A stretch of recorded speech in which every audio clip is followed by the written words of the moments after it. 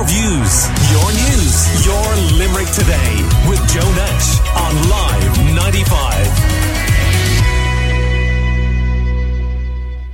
I'm joined on the line now by Green Party councillor here in Limerick, Sean Hartigan, who was vocal on social media recently about students parking on footpaths. A number of University of Limerick students have since received parking fines for parking on footpaths in estates near the university in Castle Troy. And good morning to you, Sean. Good morning, Joe. How are you this morning? I just want to correct you there. I wasn't vocal on students parking on footpaths. What I was vocal on was adults who own cars who park on footpaths. I'm not concerned whether people are students or not. I've nothing against students. I've no way of telling by looking at a car if a car belongs to a student or not. Okay. But I mean, you would accept that clearly in that area, in those estates, that, you know, an awful lot of the people involved would be students.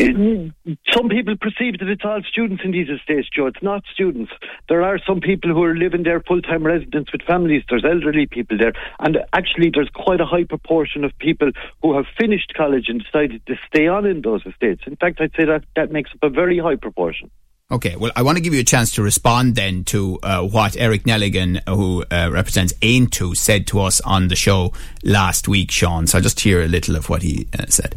Well, Sean Hartigan, the local Green councillor, was on Twitter recently, and he put videos up of parking on footpaths, and then he said he clearly claimed that he's doing his utmost to get parking enforcement out to the estates to tackle the problem. So that, and like, I've been living in Castle Troy for a long number of years, and I've never heard of parking enforcement or the officers out targeting students, and it happened in just a week or so after he made it. Wouldn't a lot of people praise Green Party councillor Sean Hartigan for doing this? I mean, if they're illegally parked, they're illegally parked.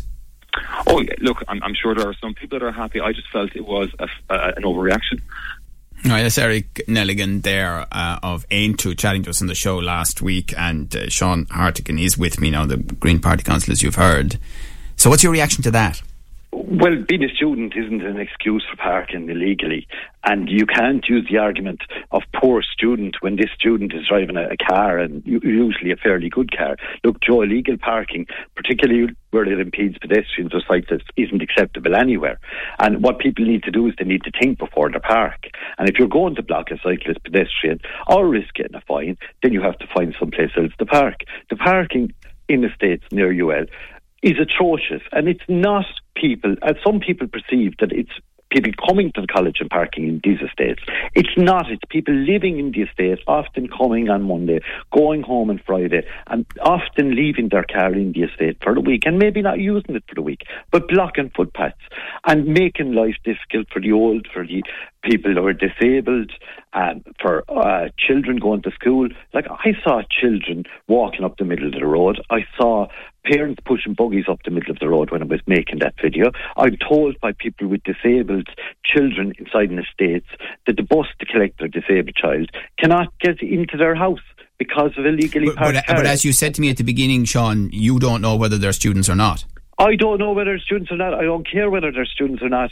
What I care about is the paths being blocked and people not being able to use the path. So, for example, I mean, does the University of Limerick have any role to play in this at all then? You know, if we don't know who's doing it? Do we need to know who's doing it? I don't know. Do the university have a part to play? Well, the university have expanded exponentially over the last couple of years, and they haven't provided proper accommodation for students. They have a responsibility to provide accommodation. Accommodation has been provided in private residential estates. It's having an effect on our homeless figures in Limerick. There was many people moved out of estates around the University of Limerick coming up to the summer, and they were told that the houses were being taken over by family members. I know that to be untrue. There's students now living in these houses, and people who've lived for up to 20 years in houses around in the estates around the University of Limerick are now living in homeless homes. Can I ask you, Sean, I mean, what are the alternatives then for you, the sensible alternatives to illegal parking? The sensible alternative for illegal parking is find a legal parking place. That's the sensible one, Joe. And it's actually not that difficult. Now, I can't name the places around UL where there are places to park, but if you did go out and look, I don't want, it's not that I can't, I don't want the name because I don't want to be creating conflict. But you can go... You don't have to name the place if you don't want to, but can you just explain when you say you don't want to be creating conflict? Why not? Or what do you mean by that? There's actually places close by other housing or where you could park. There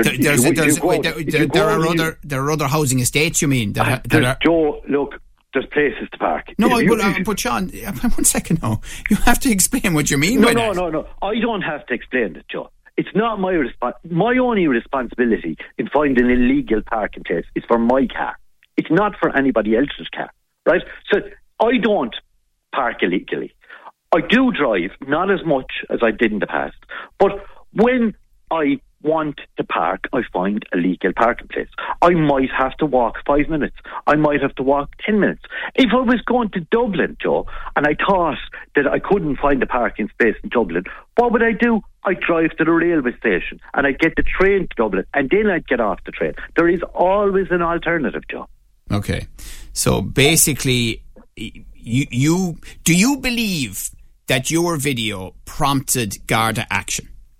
No, it hasn't prompted Garda action, and I have at the JPC requested that the Garda go out there and take action.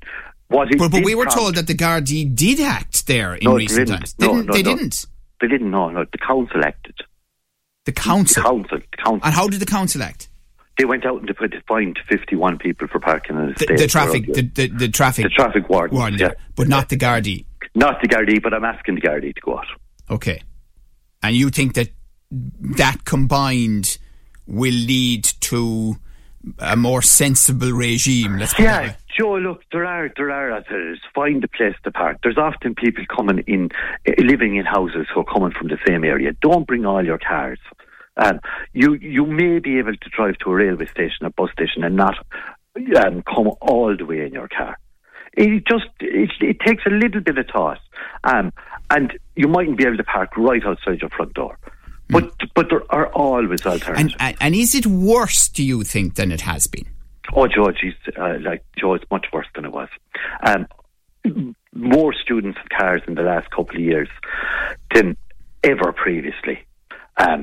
During COVID, a lot of students, for various reasons, I suppose one reason might have been that they didn't want to be sharing cars with other people, so they got their own car.